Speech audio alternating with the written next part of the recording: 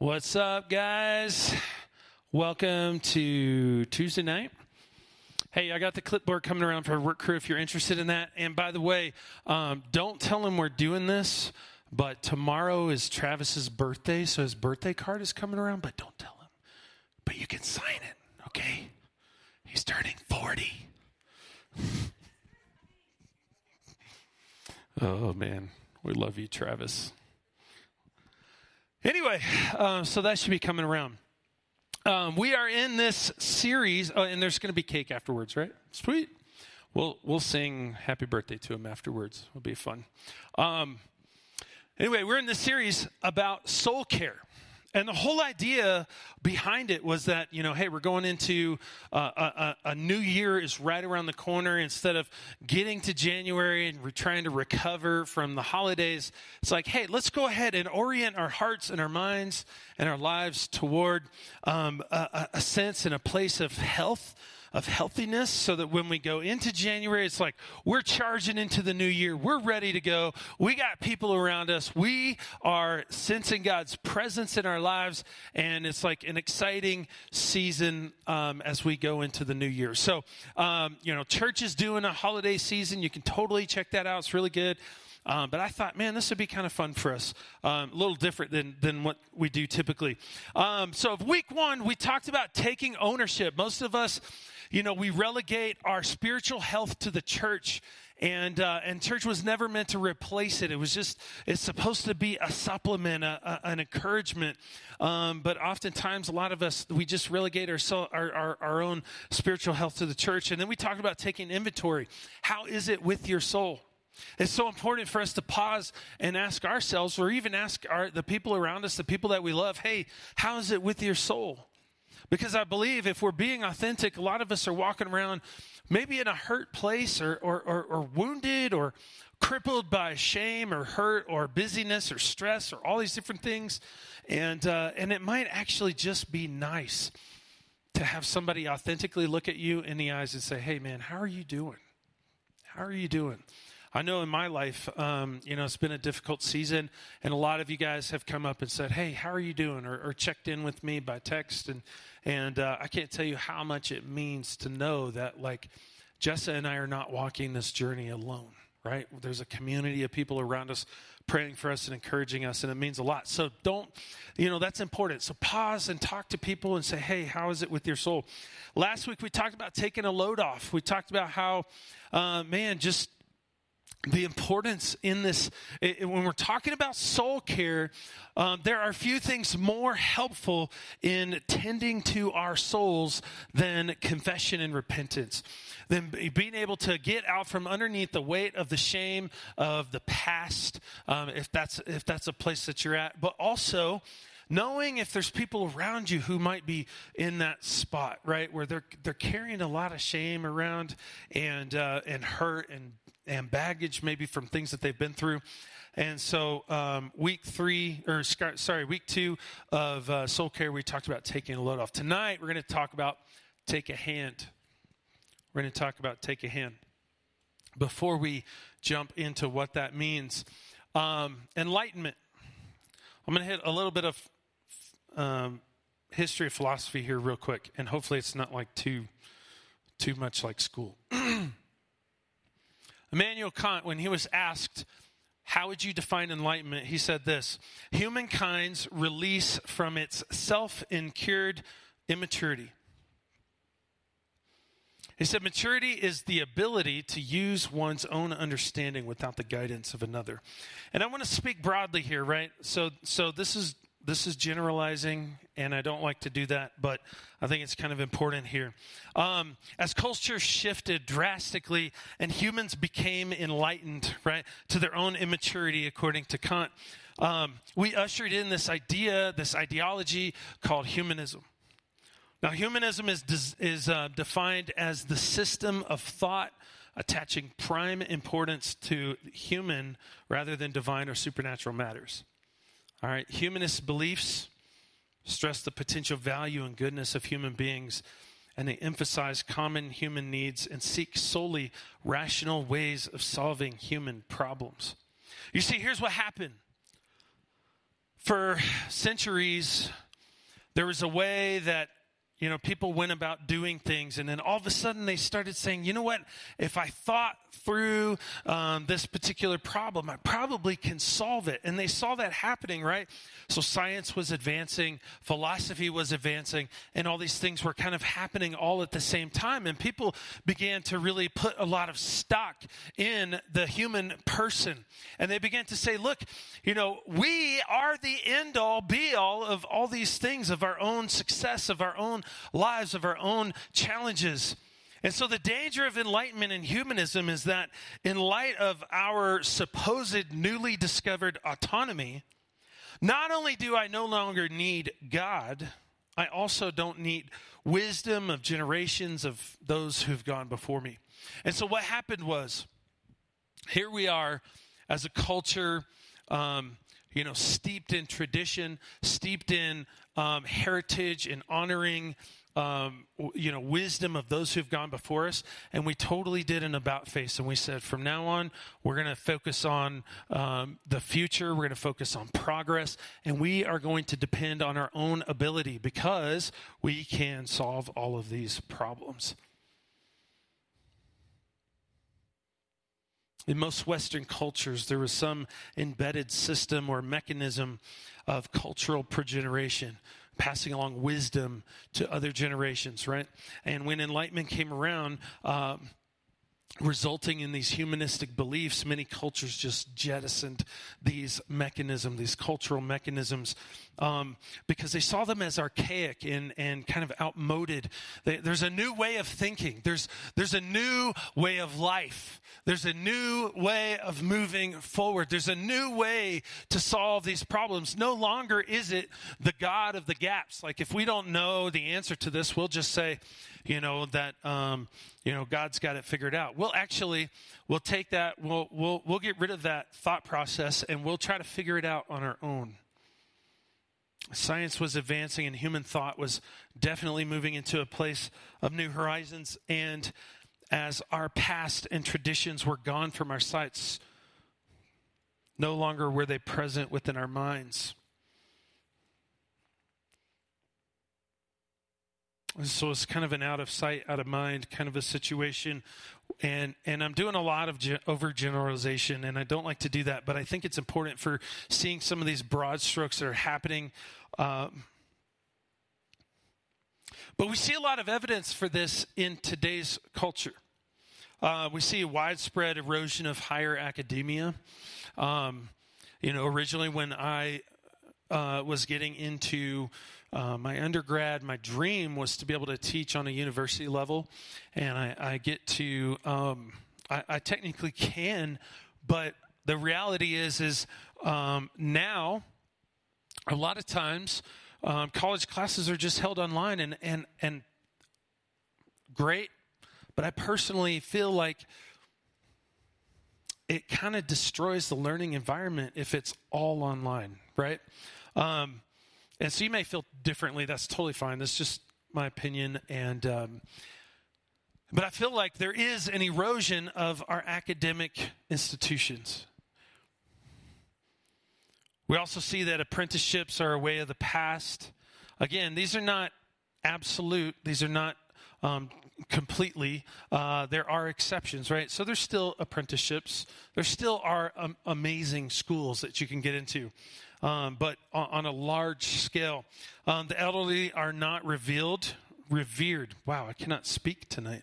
The elderly are not revered in many cases. We have a culture of just sending them to old folks' homes and just forgetting about them. Here's what I want to communicate to you tonight, is that we are missing something in our culture that we should be fighting for and making a huge part of our every single day lives. And it's something that we don't see very much in our culture. It's something that's definitely kind of an afterthought. But I wish as Christians that this was like as important as hey, when you become a Christian, it's like you got to get baptized. You got to, because you got to show the world that you've decided to follow Christ. I wish that this thing is as important as that, and that is mentorship. So take a hand. Talking about mentorship. You guys know that when Justin and I started dating, we dated for like 6 months and then we got engaged. We were engaged for like 8 months before we got married. And I'm not exaggerating when I say that we might have talked on the phone 10 times in that entire period from the time that we started dating to the time that we got married. We might have talked on the phone 10 times. And during the time that we dated, we probably talked 2 or 3 times total. Not necessarily advocating for that, but we were both just super crazy busy. I was working 60 hours a week, running a service department, and then I was going to school 3 to 4 nights a week. Our classes were from 6 to 9:30, and so I would shoot home and wake up early, be at the service department the next day. And Jessa, I would be excited for the weekends, and I would call her up and say, "Hey, can we hang out?" And she'd be like, "Nah, I can't hang out. I'm going to go hang out with my mentor." And I'm like, "What? You sure? Like, can I be one of these mentors?" And then we'd hang up or whatever, and I'd see her at school, and I'd be like, "Hey, you want to hang out this weekend? Go catch a movie?" And she'd be like, "Nah, I'm hanging out with another one of my mentors." I'm like, how many mentors do you have? Like a week would go by, I'd see her again at school, and I would catch up to her and be like, hey, there's a soccer game downtown. You want to go catch it? And we can go hang out a little bit downtown. She'd be like, "No, I'm hanging out with my other mentor." And I'm like, what is going on here? Legit, Jessa had like 5 mentors, okay, for all different parts of her life. And she had, and I think I'll go through this a little bit later, but like, let's see. Yeah, we'll talk about it in just a second. She had, sorry, I got lost here. She had a ton of mentors. Okay, here we go. Dr. McConaughey. So when my wife, she has a crazy story. She had to get her GED just to get into college because she came from kind of a crazy background that didn't allow her to be able to go to school. So when she wanted to get into her undergrad, she had to get her GED. Okay, not the best like background and foundation for being a superstar student in your undergrad, right? But she gets her GED, and her mentor, Dr. McConaughey, said, "Hey, if you can read, you can learn anything." So she took that to heart. She graduated summa cum laude. Pretty awesome, right? Then she had another mentor for her like career in mental health and relationships, which was us.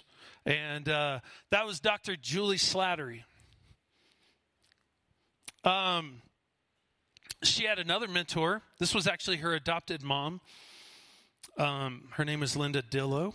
She had another mentor for theology. Her mom like kind of mentored her in the like her faith walk, right? Like, who is God and all of that. But then her adopted dad, he was a PhD from Dallas, was a mentor to like correct all her theology that her adopted mom like messed her up on. Kidding. But then she had her therapist, and like, man, she just surrounded herself with all of these people. And I thought, man, all your best friends are like old.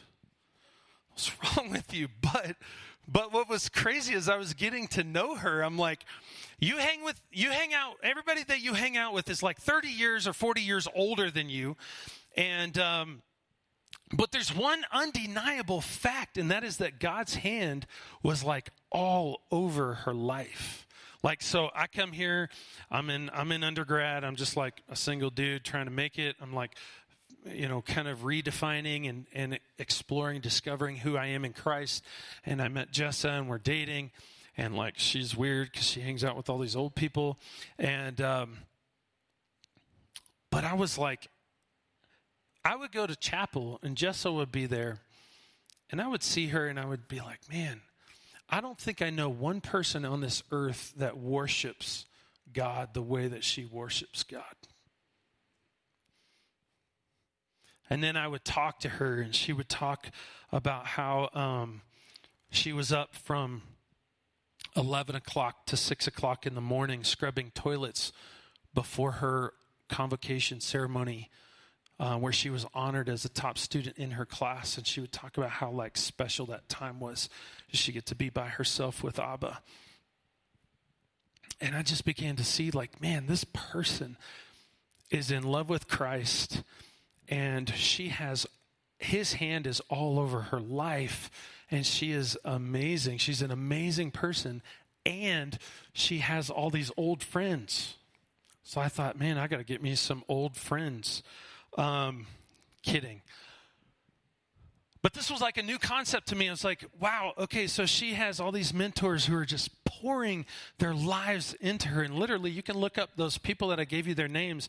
They're all like doctors, and like doctors as in PhDs, and they're authors, and they're psychologists, and they're people that are like culture-changing kind of people. She sought them out, and she said, I want you to pour into my life. I'm here. I'm open. I want you to speak truth over me. I want you to speak into my relationships, and I want you to speak into the career I want to have, and I want you to speak into, my faith journey, my faith walk, so I can make sure that I'm chasing Christ every single day with every ounce of my being. And I saw that, and I was like, man, this is a brand new concept. And I started to get on board with this, and I said, I need to get a mentor. So, as soon as I started school, I talked to my professor, one of my professors, and I said, hey, I'm a new student here. I sucked at high school, and then I took a 10-year hiatus where I can barely remember any of it. And so here I am, and I want to be a good student. Would you be my mentor? And he said, yes. And I was like, whoa, I got an old friend. And literally, it was weird. We went and we got pizza, and this guy's like, I think in his 70s, Dr. Lambright. And he's the one who told me, he said, if you can be talked out of your calling, you should be. And I started to hear some of these truths, and I was like, whoa, man, that's like huge. These truths, these wisdom for life was like huge. And then I'm studying theology, so I thought, well, I guess I should have a mentor for like my studies so I can make sure I'm learning the right stuff. So I got a mentor, my father-in-law. He's a PhD from Dallas, and I said, will you be my mentor? I want to make sure that I'm doing this right. And he said, yes. I got two old friends. And, and then one time I was, had some dear friends who knew about a ministry that we were involved in, and we were praying with them, and this guy had like a fire in his prayer like I've never heard. And I was like, man, I want to have that kind of a prayer life. And so I was like in my master's by this point, and I said, hey, I really want you to be my mentor so I can see and experience the kind of incredible prayer life that you have. Would you do that? And he said, yes. I got 3 old friends. And so we're talking about mentorship. And what I want to ask you right now is, who are the mentors in your life? I never even thought about this until I met Jessa, and I saw what an insanely huge impact it had on her life. And I thought, I need to absolutely get some of that, right? And so as I began to pour my time, effort, and energy into pursuing these people who would speak into my life. They've come before me. These people have been in ministry for decades. They have been devoted followers of Christ for decades. And they got around me and they started to say like, oh, you need to do this different, or you need to change this about how you're pursuing Christ. And that hurt a little bit. It stung a little bit because it's kind of uncomfortable, but I can't even tell you guys here today, as we're talking about our soul care, how important it is to be able to have mentors in your life. Mentors that you personally have gone to and you have said, I want you to mentor me, please. I'm not talking about a friendship, though many of your mentors, if you have them, will become friends. This should. Who's mentoring you? Now, for this series, I'm specifically talking about a mentor for your walk of faith. Because they're going to be the ones who can encourage you in your prayer life and in your faith and walking through hardship and deep, dark seasons. They can, challenge you and hold you up a little bit. So I just want to share a few points with you about mentorship that I've learned, and they are biblically based. So here's number one. Most people won't get a mentor. Most people won't get a mentor. So if you're here tonight and you're like, man, soul care is important. I feel dry. I feel like I'm in a difficult season. Go get yourself a mentor. Find somebody at your church, maybe here, a leader, a pastor, and pursue them. Okay, don't wait for a mentor to come along and say, hey, it looks like you're struggling. Can I encourage you? No, you go after that person and say, will you please mentor me in my faith or my whatever? You see, culture says that we're supposed to be autonomous. If it's going to be, it's up to me. If you're successful in life, you have to make it happen. We revere people in our culture who are self-made. And it is hard to go to somebody deliberately and say, would you mentor me? But most people won't do that. Most people won't do that. That's why most of the time when you approach a person, if you've been prayerful about it and you know it's the right person, you go to ask them, they probably will tell you yes, because nobody asks. We just don't. It is a thing of the past to go to somebody who's been there, done that, and to say, will you help me walk this journey? Culture tells you that is outmoded and archaic thinking. Most people won't take ownership. Most people won't take inventory. Most people won't take a load off, and most people definitely won't take a hand. But most people can't describe themselves as fully devoted followers of Christ that are completely surrendered to his lordship, that can testify that their cup is overflowing. And they feel and know that they're growing in their faith every single day. Number two, mentorship prepares us for something in the future that God has. Maybe we don't know what it is. Maybe we do.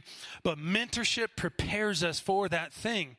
You guys have probably heard this. Success is when preparation meets opportunity. Success is when preparation meets opportunity. Success is when preparation meets opportunity.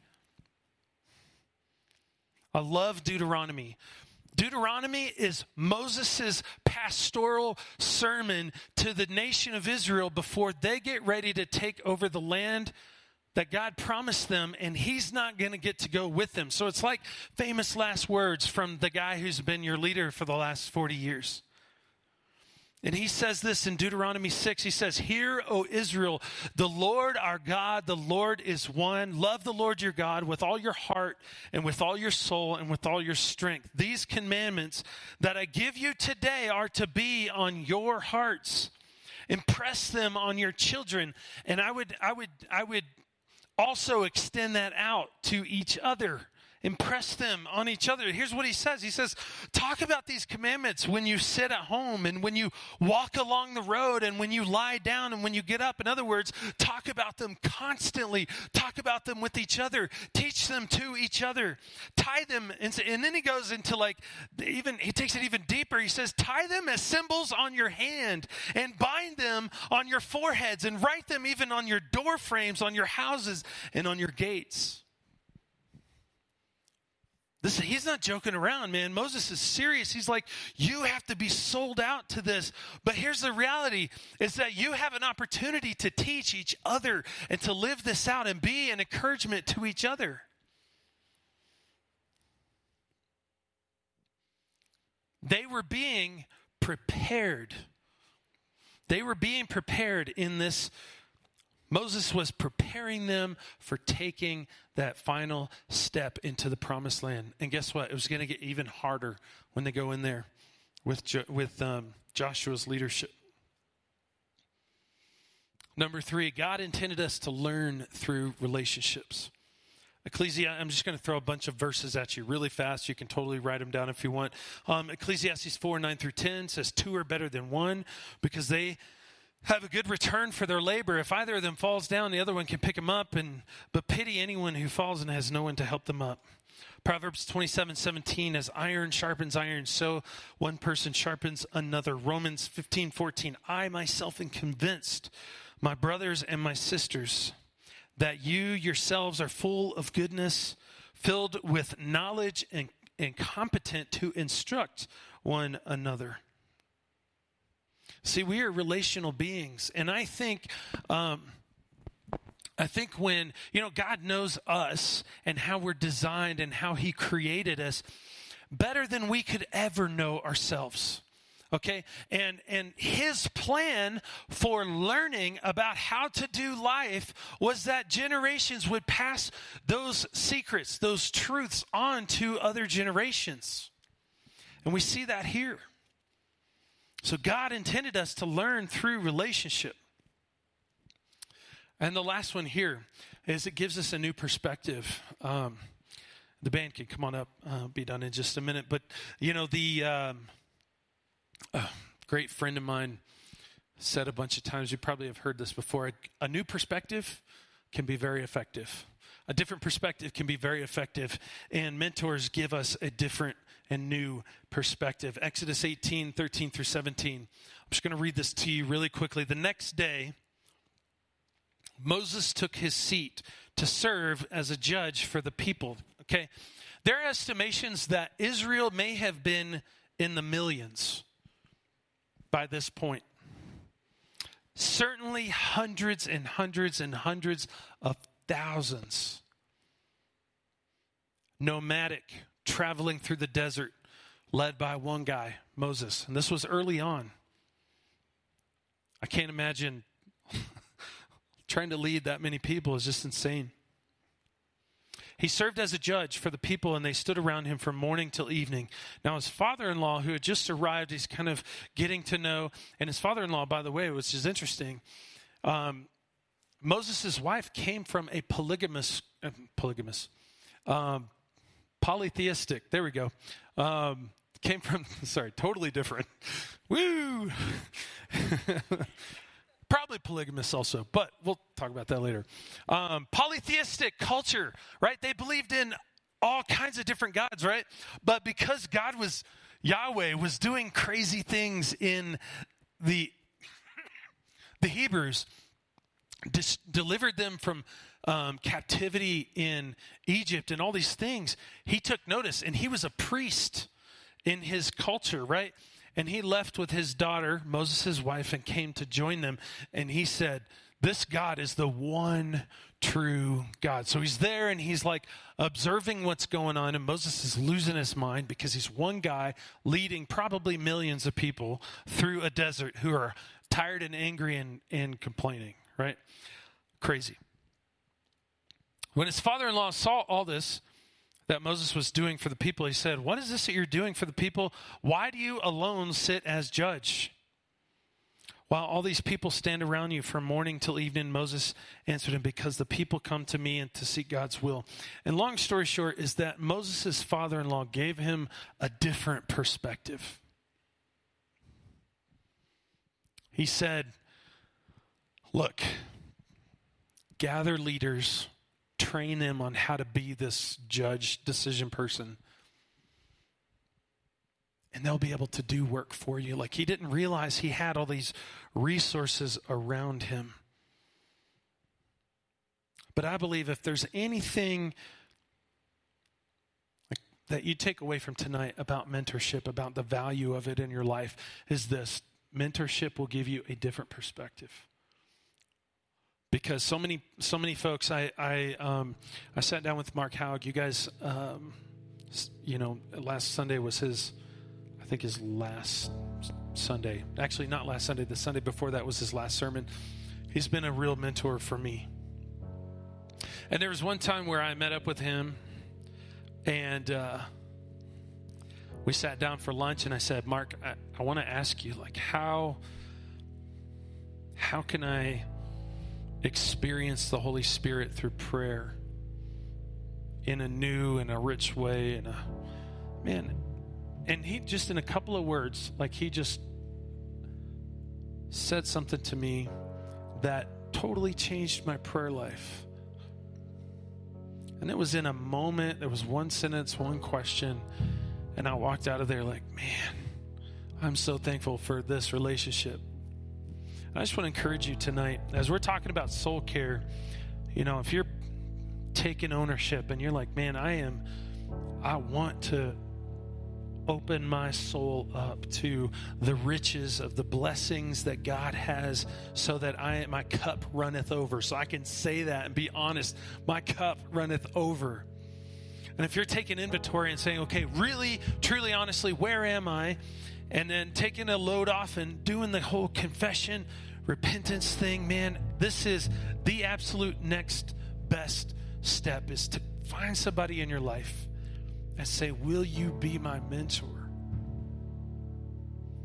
In fact, maybe you just get real with them and say, look, I've been through a hard season, or it's, things seem like they're not working out. I'm not really sure, but I just would love your perspective.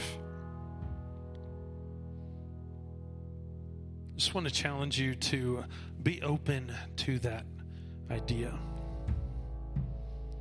And lastly, I just want to give you a couple of really quick things that I learned about how to get a mentor. Number one is make it specific. Make it specific. Do you want mentorship for your walk of faith? Do you want somebody to mentor you in an area of your career? Super important. Number two, make it intentional. You go chase that person. See, what I hate about when we say, hey, can you hold me accountable? That is a terrible attitude to accountability. It should be, can I give account to you? Right? And so when it comes to mentorship, be intentional, pursue it. Most people aren't going to do it. Number three is make it temporary. The truth is that everybody's busy, and so it's important to think through, like, maybe you want to ask somebody to mentor you first off for a semester, a few weeks, or something like that. And lastly is make the goals clear. Go into that relationship, that conversation, narrowly focused on how you want to grow in that area. Again, we're talking about your faith and your soul care. And so maybe you say, look, I feel dry in this season. I feel like things aren't going well, and I just need maybe some encouragement or some perspective on how I can start feeling God in my life again, or how I can orient my life in such a way that that I feel a sense of fulfillment in my life, whatever it is. But guys, I cannot express to you the importance of having a mentor. Let's pray. Father, I remember feeling like such a dummy in a restaurant sitting across from this old guy. And then when the conversation started, I knew this was exactly where I needed to be. So God, I pray for each person here tonight that if they haven't already experienced the amazing experience of having a mentor, God, that they would run out of here tonight, maybe before they even leave the building, and call somebody and say, will you mentor me, please? God, because that different perspective, or speaking through that person into our lives, is such a huge part of caring for our soul. So God, I just Pray that we would have hearts of openness toward this idea. It's very vulnerable and difficult. But give us the strength and the courage to reach out. Give us the strength and the courage to reach out to that person that you're putting on each person's heart right now. Maybe they're thinking of a person right now that they know would speak incredible truths, and maybe encourage them and lift them up and give them a different perspective. So God, we just love you. Thank you for the ways that you are teaching us to care for our own soul in this season. We just love you. In Jesus' name, amen.